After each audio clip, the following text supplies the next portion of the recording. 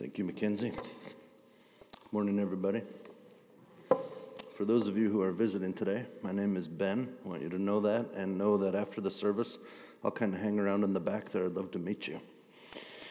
We have been in a series on the gospel according to Mark for a long time. Today's text, as I prepared it this week and thought about it, it was like it grabbed me by the jugular and punched me straight in the face. It was a very intense moment, and I think that it's going to challenge us as a body as well. So, to begin, I would say I want to start with a different story, and that was related to my block this week, 5 days ago.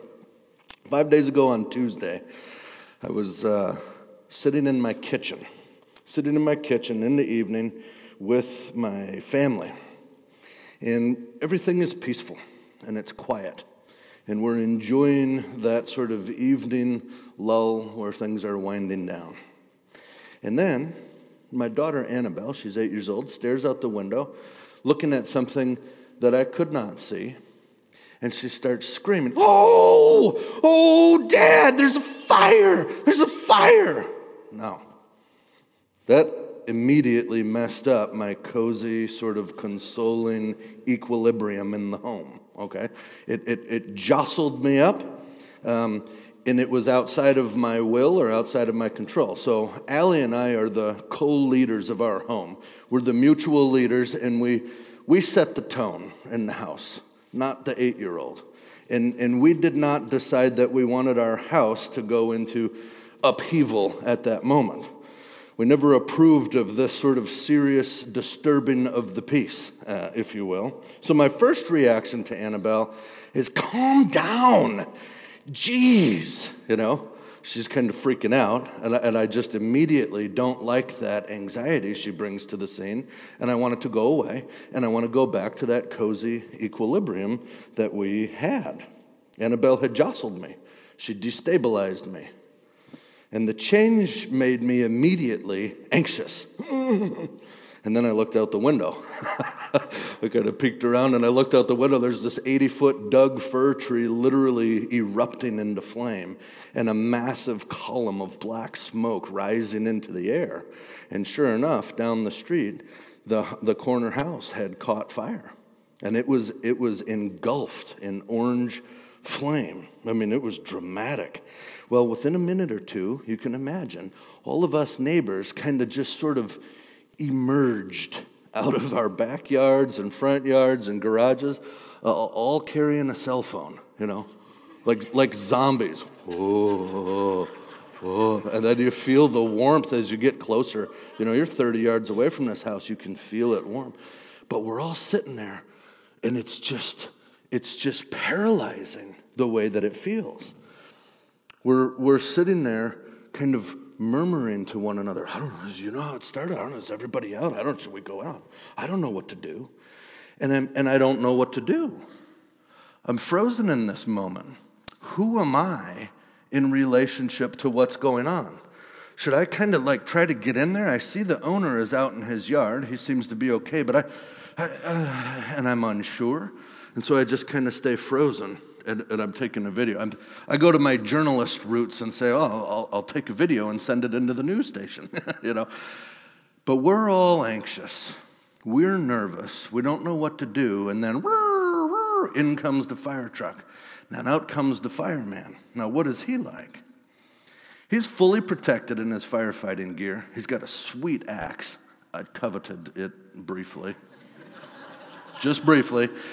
He comes out. And he goes straight up to the owner and he asks a question. Is there anybody in there? Are there any animals? He knows exactly what to do. He comes right into the scene. The crowds around him are nervous. We're worrisome. But the group of firefighters was not at all. And after him, 15 more trucks came in, right? What's the difference between these two groups? The firefighter and then the rest of us all hanging out. Well, us bystanders are experiencing a scary change in our neighborhood. It's something dramatic is happening, and it's a change to the way things were, and we don't know what to do about it. I was not the only one who felt dumbfounded in that moment. The fireman, however, knew exactly what to do And I think there's three things that I see in our biblical passage today that I could even connect to this fireman, all right? I think that he was firmly rooted in his identity. He knew who he was. I'm a fireman. That's who I am. In relationship to this scenario, I know who I am. He had a mission. He knew what he was about, what he was there to do. He knew the principles that he had been trained with, the core truths, okay? So he didn't come in and like throw down a public opinion poll. Hey, neighborinos, what do you want me to do here? What does most of you want to happen, you know? He came in and he said, is there anybody in the house? Are there any animals? He wasn't asking what should happen. He wasn't taking people's assessments. He just did it. I'd say that he was a non-anxious leader who was not distracted by all of us who were standing there in crippling, paralyzing fear of this house that was just erupting into flame. Now, think back through our last year here in the Gospel according to Mark. Jesus is stirring the pot at just about every turn, is he not? Isn't he tweaking and provoking and challenging the systems and the way that things were? The equilibrium is destabilized when Jesus enters into the room. And everyone wants to gather around him too. Before we get to the end of Mark chapter 1, we see Mark saying things like, everyone from the countryside came out to see him. Everyone from inside the Jerusalem went out to see him. There was this major, what's going on? And I think people came for various reasons. Some for sure out of curiosity. Some came out of anger. Right off the bat, who is this guy stirring the pot? He's not doing things the way that things are supposed to be done. I think just like my daughter in the kitchen. Jesus was kind of standing up on a chair yelling, fire, fire. And then just like the Allie and Ben, my wife and I, co-leading our home, the Pharisee, Sadducee, Sanhedrin co-leaders of the people immediately got anxious about it and nervous. We didn't ask for this equilibrium to be disrupted. We didn't set that tone, and we're the tone setters. It's our job to set the tone. Who's this guy coming in? Jesus is focusing their attention on major problems that they could not see. Jesus is all like, your little self-righteous empire is coming to an end. You, who God set in this world to be a blessing to all the people, instead, you have become enslaving toward your own people and condemning toward all. You've gone backwards on why you lost your identity and your mission and your principles. And they're all like, okay, wow. That's not what we prefer to hear, bro. That is not the kind of stuff we deserve honor and respect because we have been here longer than you, and because we're noteworthy, and because we're well-trained. We've read our Bible more than you have. You need to change your messaging, Jesus. And Jesus kind of says, yeah, not happening. Same message. It's the same message. I'm not going to change it because you're upset. Your fake empire is over, and in its stead will be the real kingdom of God. Behold, the kingdom of God is at hand. And I'm not here to take a public opinion poll on whether you like that or not. Reality and truth and goodness are coming to anchor into this world right now. And now they grow fearful and anxious and angry. And they murmur and they grumble. Just like the Israelites back in the anxiety-producing deserts of their wandering, murmuring and grumbling, who is this maniac? Who does he think he is? It's time for him to die. I think of that scene in Joseph's narrative. Don't you see it? where the brothers are all sitting there and they're jealous and upset about the way that Joseph has disrupted their family equilibrium. And they hate him and they conspire and plot against him. How are we going to get rid of this Joseph?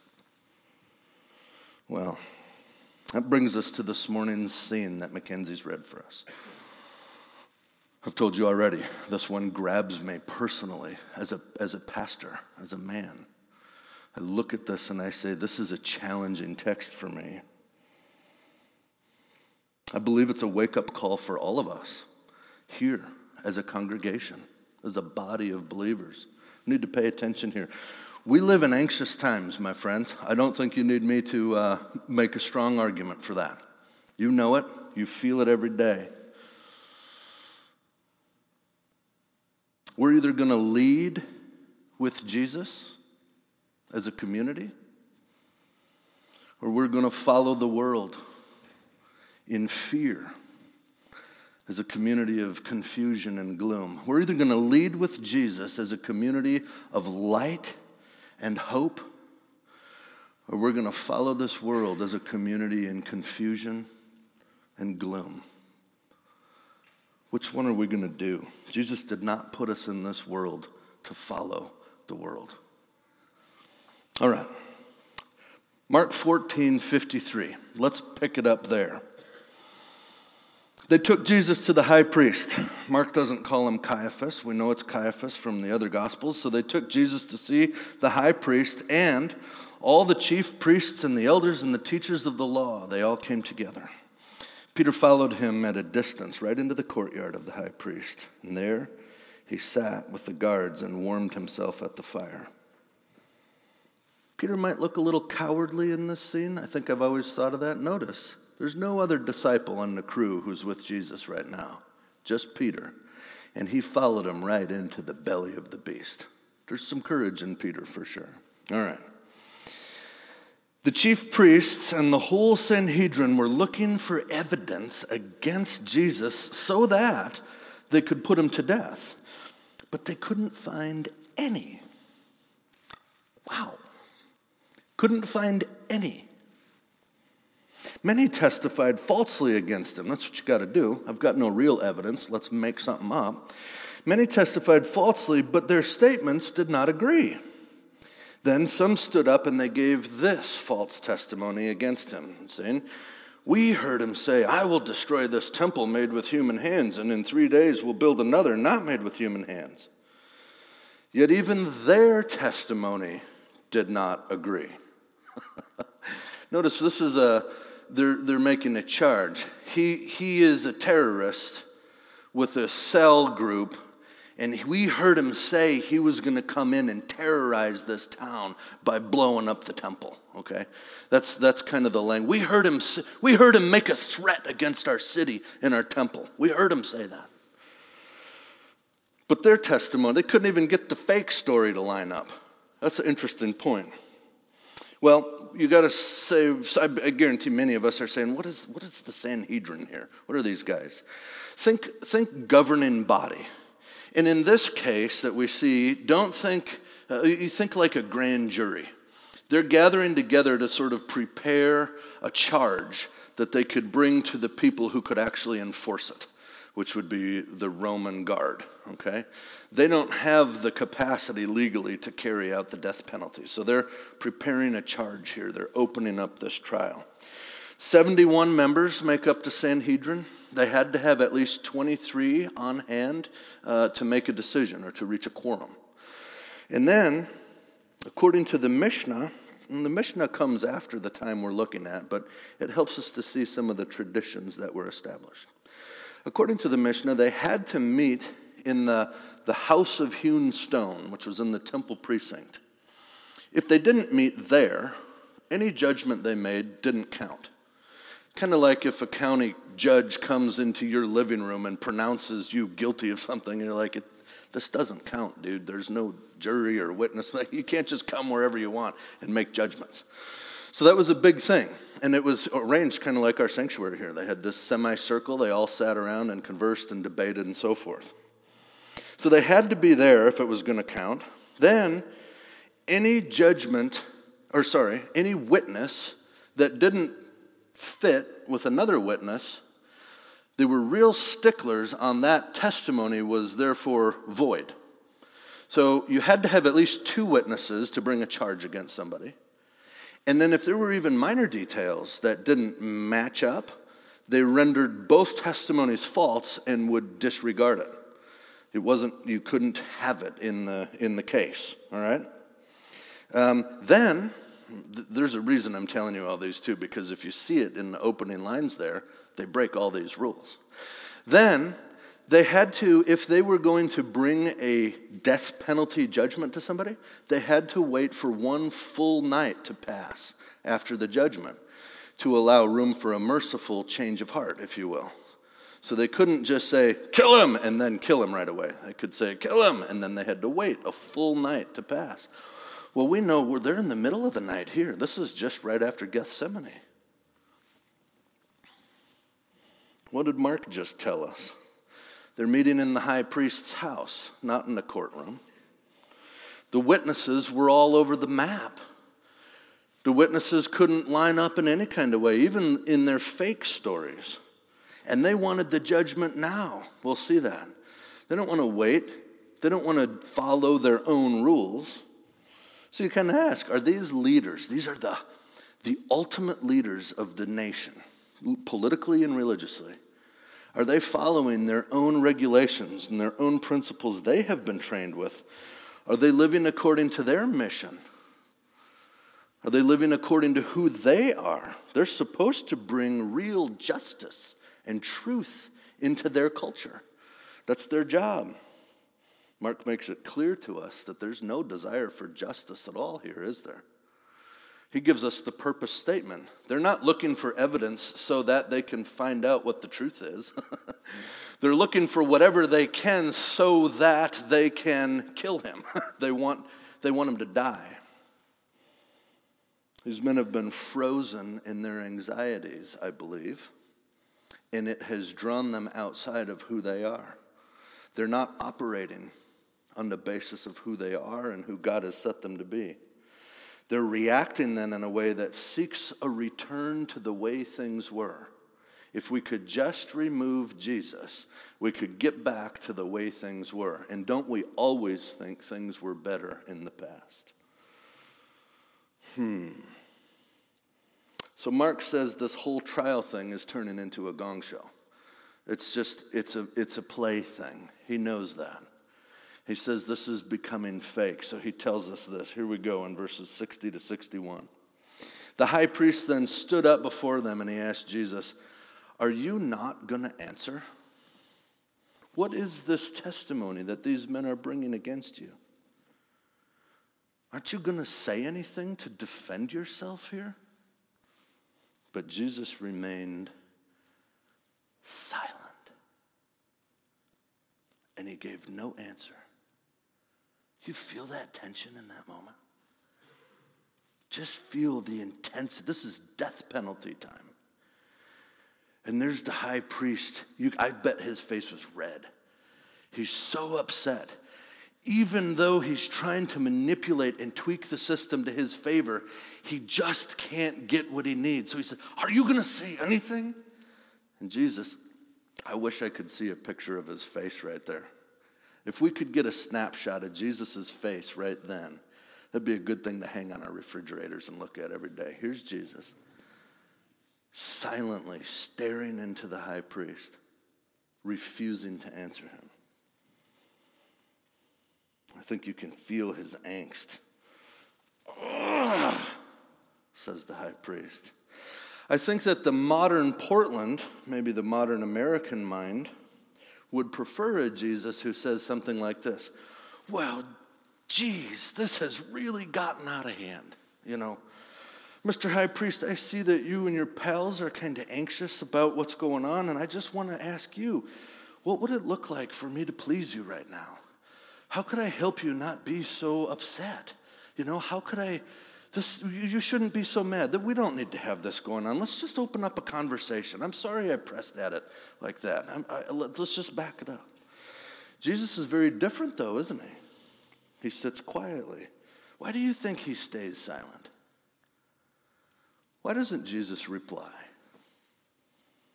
Wouldn't the kind-hearted dialogue actually help to move his mission forward better? I think that Mark has actually shown us why Jesus doesn't answer. Mark has portrayed a group of arrogant men who are in a panicked state. They want him dead. They can't figure out how to do it. It's going to start a riot if we kill him now. We got to do it in secret. Go at night to Gethsemane. Follow what Judas said. He's a good betrayer. Yeah. It's no small thing to be seriously plotting a murder.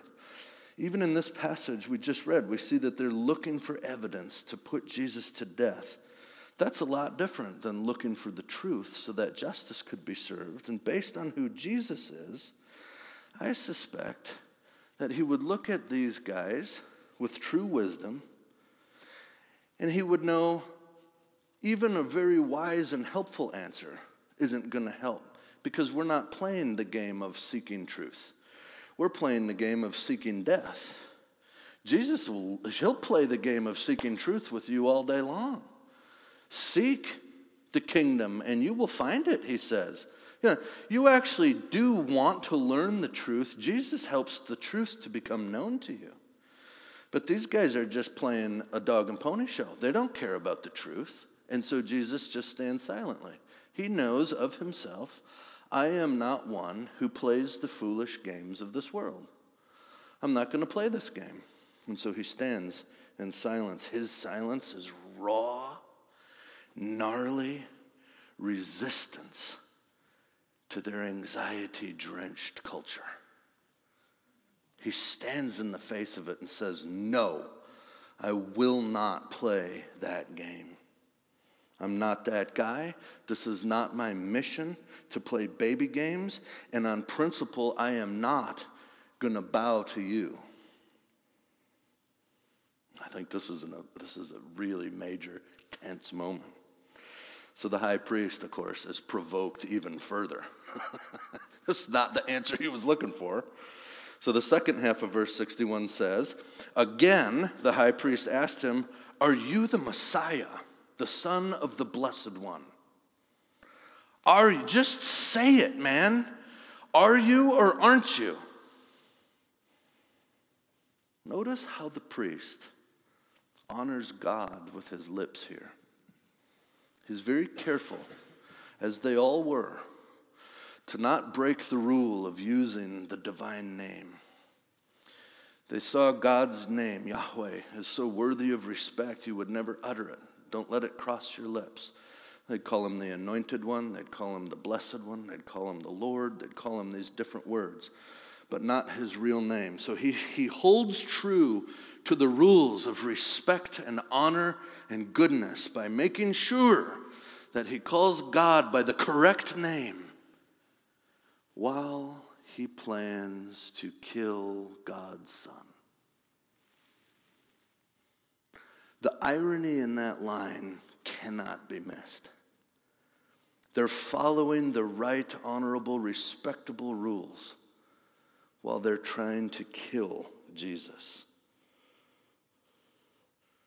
He brings glory to God by saying the Blessed One instead of Yahweh. And he's doing it all in an effort to diminish and destroy God's very Son. He uses all the right words to do all the wrong things.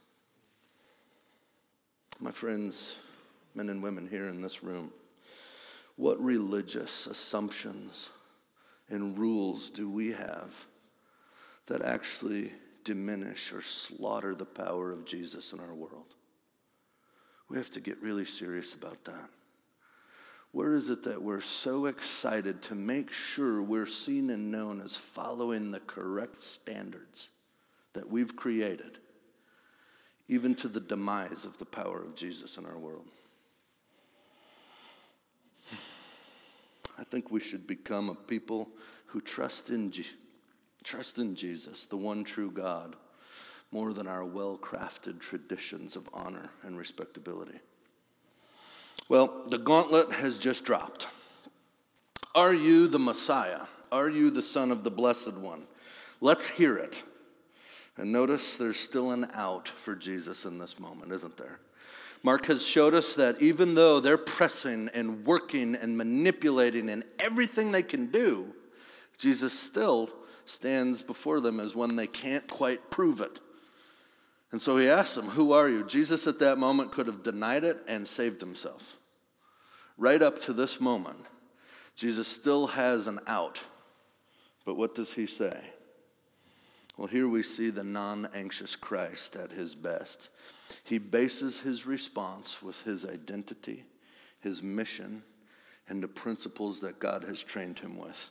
Ego eimi, he says. I am. Right there, he's dead. That's the cost. That's the cost of him living his identity out to the fullest. It's going to cost him his life. He knows it, and he says it. I am. This is who I am. This is my identity. Verse 62, I am the Messiah, the Son of the Blessed One. And then he ups the ante, as if that wasn't enough. Then he says, and you will see the Son of Man sitting on the right hand of the Mighty One and coming on the clouds of heaven. Without hesitation, he self-incriminates, and he owns his identity in God. Even more than courage, we see confidence here in God, don't we? Staring straight at a cross, which is a place of dying, you know. He knows that the cross is now not a distant reality, but it's right in his face, and he is still able to regulate his emotions enough to stay focused on God's promise. And to not lose sight of the mission that God put him in the world to be about. To not drop the principles that were grounded in God's promises. What are some of those principles that Jesus is operating on in this moment? What are some of the things that he is making his decisions and he's acting out of? Well, I think he knows that in God your life is indestructible. Is that a principle that you live your life by? Do you literally live each day knowing that you're indestructible in the life of Christ? Jesus knows because he is bound to God's truth that this world is not random chaos going nowhere. There is a future, there is an end, and the people of God are part of that finished work. He's looking forward. Rather than just, I end at the cross, he's looking beyond it. Here's what you're going to see after all that. And then he knows that God cannot be moved by evil, and he cannot be defeated. This world always tells me that it may or may not happen, right? For any kind of battle. Jesus knows that God rises victorious, and he operates that way. And he knows that God is love, and there is no fear in love. These are some principles that are driving Jesus. So when the hour is dark, he anchors back into who he is, what he's about, and these kinds of things. Do we get caught up in the anxieties and fears of the world and actually forget that we are indestructible, part of a created world that was created for a purpose that has a beautiful future that we're a part of?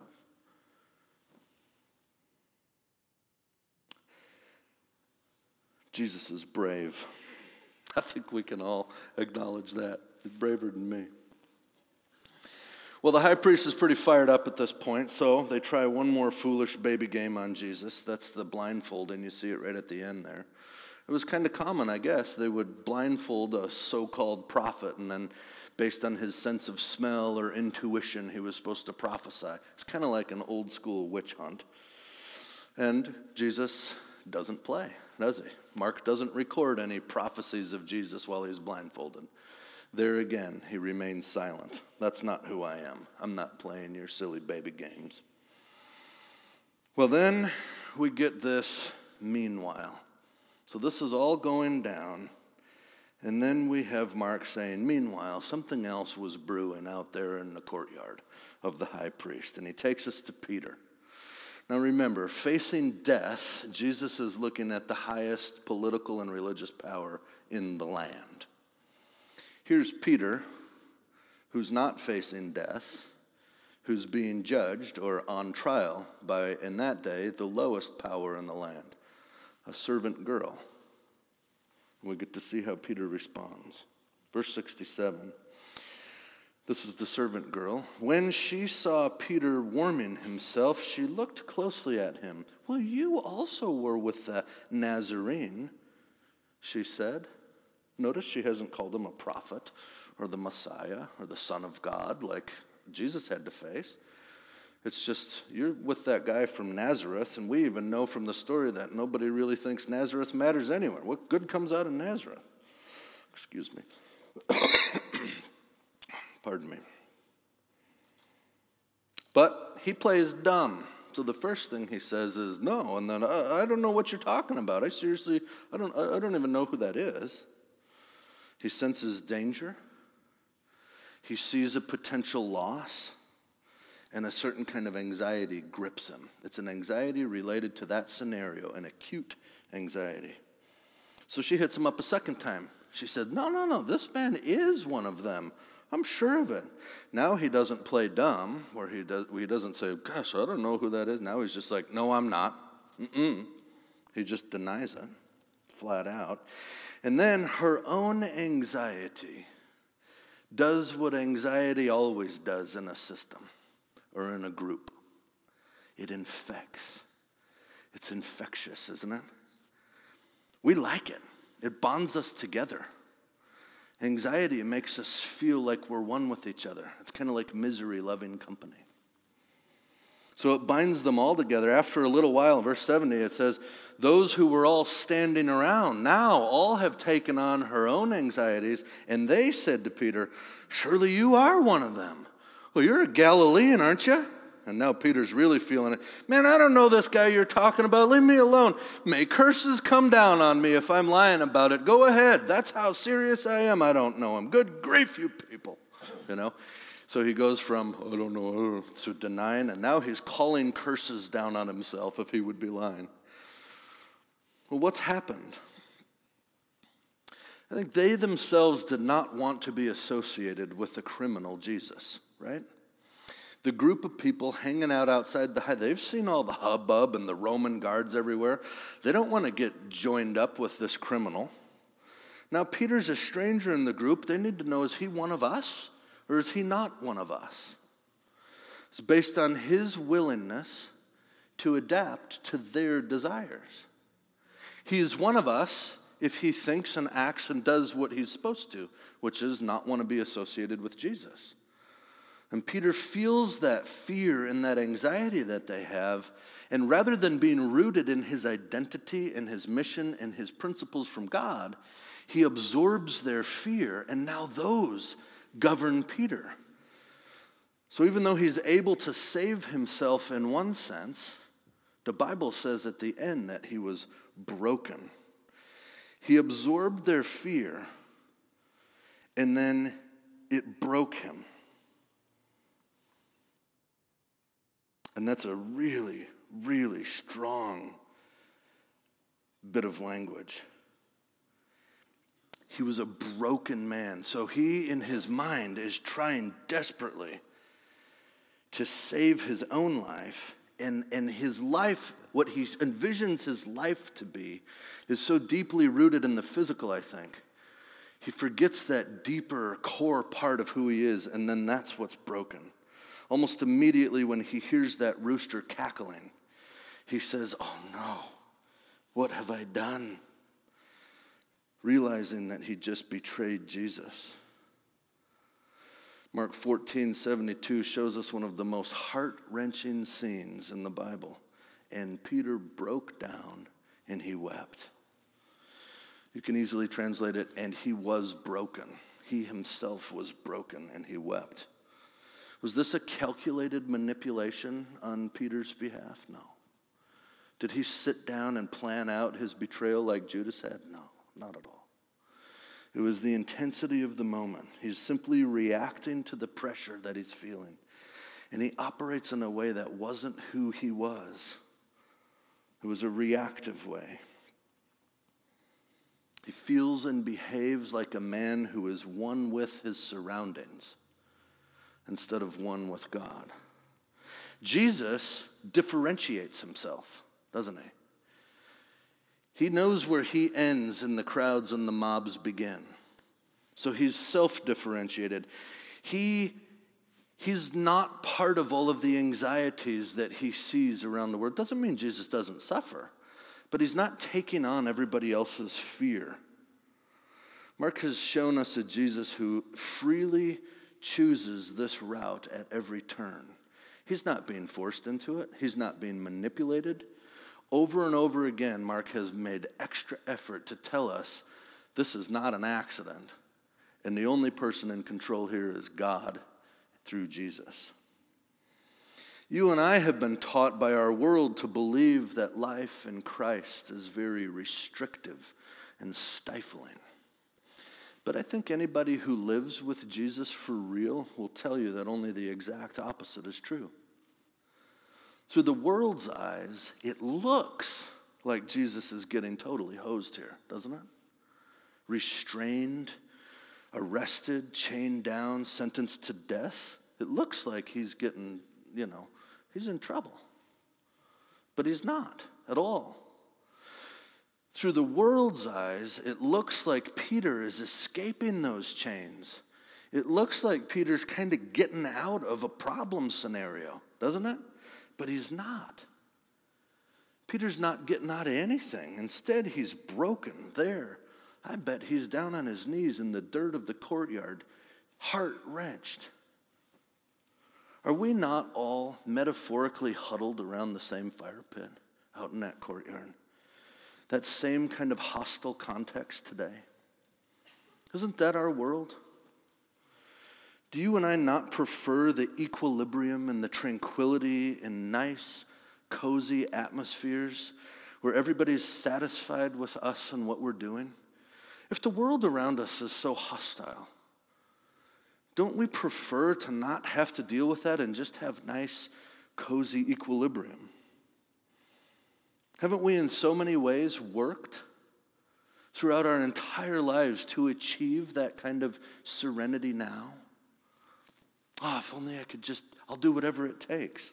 We lie to one another. We're dishonest with ourselves. We pretend things just so we can keep that equilibrium nice and soft. Peter felt everybody else's stress and fear, and he turned his face toward their anxiety rather than turning his face toward God and hope. Aren't we all living right now in some of the most anxious times ever? Historians will tell you the world is changing more rapidly and more intensely, more significantly now than anything we've ever seen. You can't keep up. Change all the time, and with every change, more anxiety comes. We're living in times of overwhelming, prolonged, chronic anxiety. What kind of church are we going to be? What kind of man will you be? What kind of woman are you going to be in this world? As your pastor who stands here before you and loves you, I am driven to say that nothing is going to kill our church and our mission alongside Jesus faster than absorbing the anxieties of the world around us. We're dead now if that's the route we're going to choose, so give up. We have to put an end to the fear-mongering and the hand-clinging, fist-wrenching, oh man, look at how bad it's all getting. That kind of banter is a foolish baby game for men and women who are bound to the life of this Jesus. If we allow ourselves to delve into that nonsense, we deny the power of Christ. We must live boldly in this world. And we must live with the world without becoming like it. Just as we see Jesus doing throughout his whole life and in this scene. He has made a rugged commitment to the world to be for his people unto kingdom realities. That's our portion. We must live together on mission with Jesus as men and women who know our identity. We know who we are. We believe in the deepest place of our being that we are the sons and daughters of the Most High God. Jesus is able to live the way he does because he understands himself to be the indestructible Son of God. Men, are you not indestructible sons of God? Women, are you not indestructible daughters of the Most High God? Will this not champion everything that you do in your life? This is the life we've been given. We must believe that in Christ, we are just as indestructible as he is, and this world can take nothing of value from us. We must know and believe and trust that this world is going somewhere beautiful, into a glorious reality that you are an eternal part of. We must live according to who we are and according to the mission set out before us, according to those principles that Jesus gives us and he trains us with. And by doing so, we become a non-anxious church that beams like the sun itself through the darkness and chaos of our world. We're not the ancient Israelites or the Pharisees or the Sanhedrins or even the disciples in the early years, complaining, self-preserving, whining, anxiously murmuring and grumbling about all these different things. Their chronic anxiousness blinded them. They saw no vision of God. They were confined to the place and the time that they lived. They couldn't see beyond it. They were enslaved to that anxiousness. But we are Christians. Our mission is to gospel in this world and live as Christ. And our principles find all of their root in loving God with everything we have and loving our neighbor as ourselves. Is that what's driving what you're doing? We are Christians. Our goal is not self-preservation, which means that when God brings leaders into Central Bible Church, and it won't just be me, and they disrupt cozy equilibriums, we don't shoot them and destroy them and get them out of our midst hoping to get back to some kind of coziness. Instead, we say, thank you, Jesus, for disrupting us and waking us up to real life. We are Christians. Our posture is not to stand around nervous and worried about what to do in this world, like I sat around snapping selfies while the fire was burning the house down.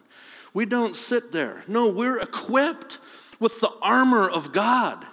We come to the scene fully equipped in his truth and spirit, and we step into this city as a non-anxious church who refuses to absorb those anxieties around us, letting the world govern us. Is that not the essence of Christ-likeness for individuals and for the church itself? Hasn't Jesus called us out of the bland, boring, suffocating fears of the perishing world and into the vibrant life, the freeing life of Jesus? Let's pray. Jesus, I cannot possibly begin to imagine what you felt standing there in that moment. Was it anger? Was it resistance? Were all those kinds of words just different angles to look at love? Help us to see your great love in all of its ferociousness and vibrance and complexity. Help us to be men and women who know who we are, who live with you on mission until the day we die, and who live according to the great principles that you've given us. Would you help us become this kind of a people here in Portland right now? Amen.